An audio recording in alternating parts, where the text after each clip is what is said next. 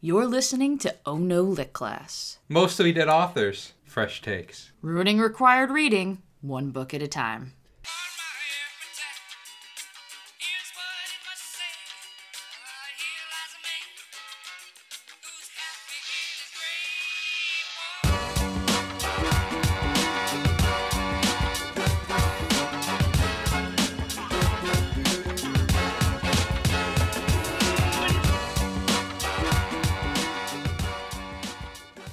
Hello and welcome to Oh No Lit Class, the podcast that got banned from the Library of Congress for repeatedly demanding to be shown where they keep all the weird, old-timey porn.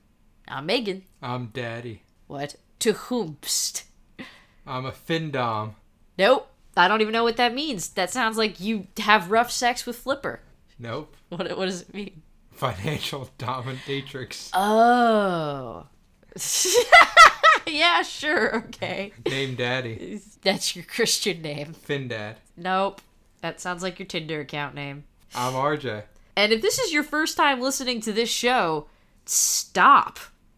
Please. Before it's too late. Go back and listen to literally any other episode in our back catalog first. Trust me when I say this isn't where you want to start, because this is episode 69.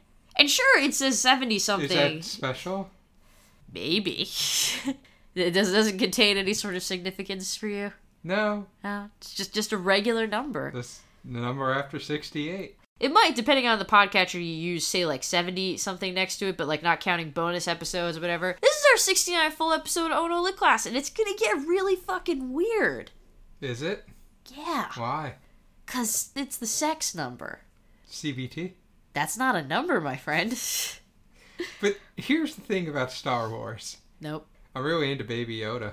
In a sex way? You know, he looks like he'd make a really good butt plug. I want to die now. Thank you. Also, the internet's gonna burn us to the ground because shit, Baby Yoda butt plug is definitely the name of my new hardcore punk band. Better than the Baby Jesus butt plug. Yeah, well, In stock now. somewhere. The internet. The internet. We debated for a while, and by we I mean me, about just what to do for episode 69, because we're not the kind of show that lets that sort of thing just pass us by and pretend like it's a normal number And so, and not a sex thing. we decided to spill our beans. No one's gonna get that joke. Oh. The small whatever subsection of our listening audience went and saw The Lighthouse. Starring Robert Pattinson and Willem Dafoe. Directed by the director of The Vivitch.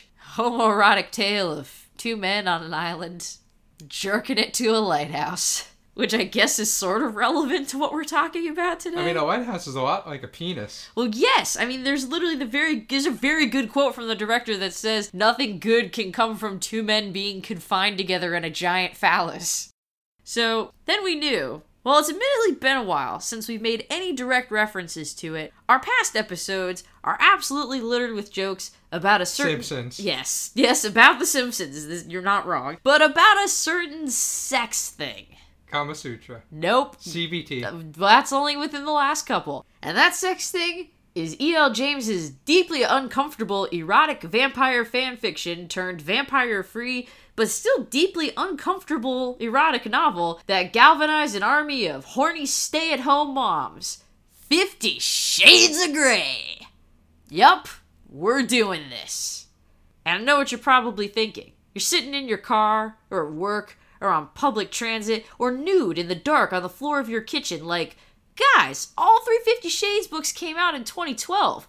All of the passages of objectively terrible writing have been thoroughly examined. All the criticisms about the wildly unhealthy pseudo-BDSM relationship and jokes about Anastasia's inner goddess and or vagina have been made. What is even the point? They haven't been, because we haven't spoken yet. And anyway, even if they have, shut up. Put a gag in it, asshole. Because this show is our Red Room, and we're wearing the Dom jeans now, baby. I'm Finn, Dom, Daddy. Yes, stop telling everybody your fucking LinkedIn account username. Daddy Warbucks.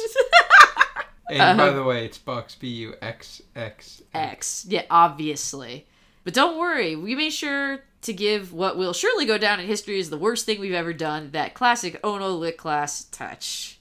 So prior to this, neither of us had ever read any of the books, instead merely absorbed it through popular culture and people posting all the hilarious bits online.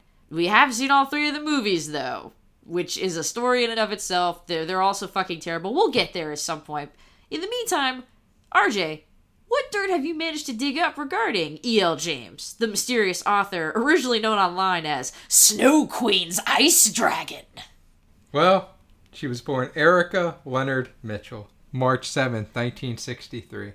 And based on my research, one thing that Erica really loved, at least as it comes through in her writing, is edging and teasing. A lot of teasing, it's true. And so, Megan, I think our listeners Yeah. need to experience that. They need to get in order to get the full 50 Shades experience, we need to flagellate them with a very sexy whip. And that's the waiting whip. They say no whip is more painful than the whip of waiting. They say that no sensation is more palpable than when you think something is about to happen. Like someone's holding their hand over you. They might be about to like give you a big ol' tickle or hit you with the sex whip or tell you about 50 Shades of Grey.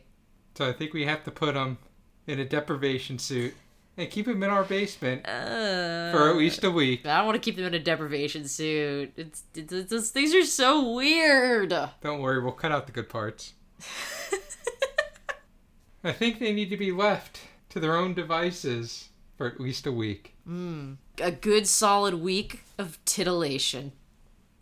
Enjoy the basement!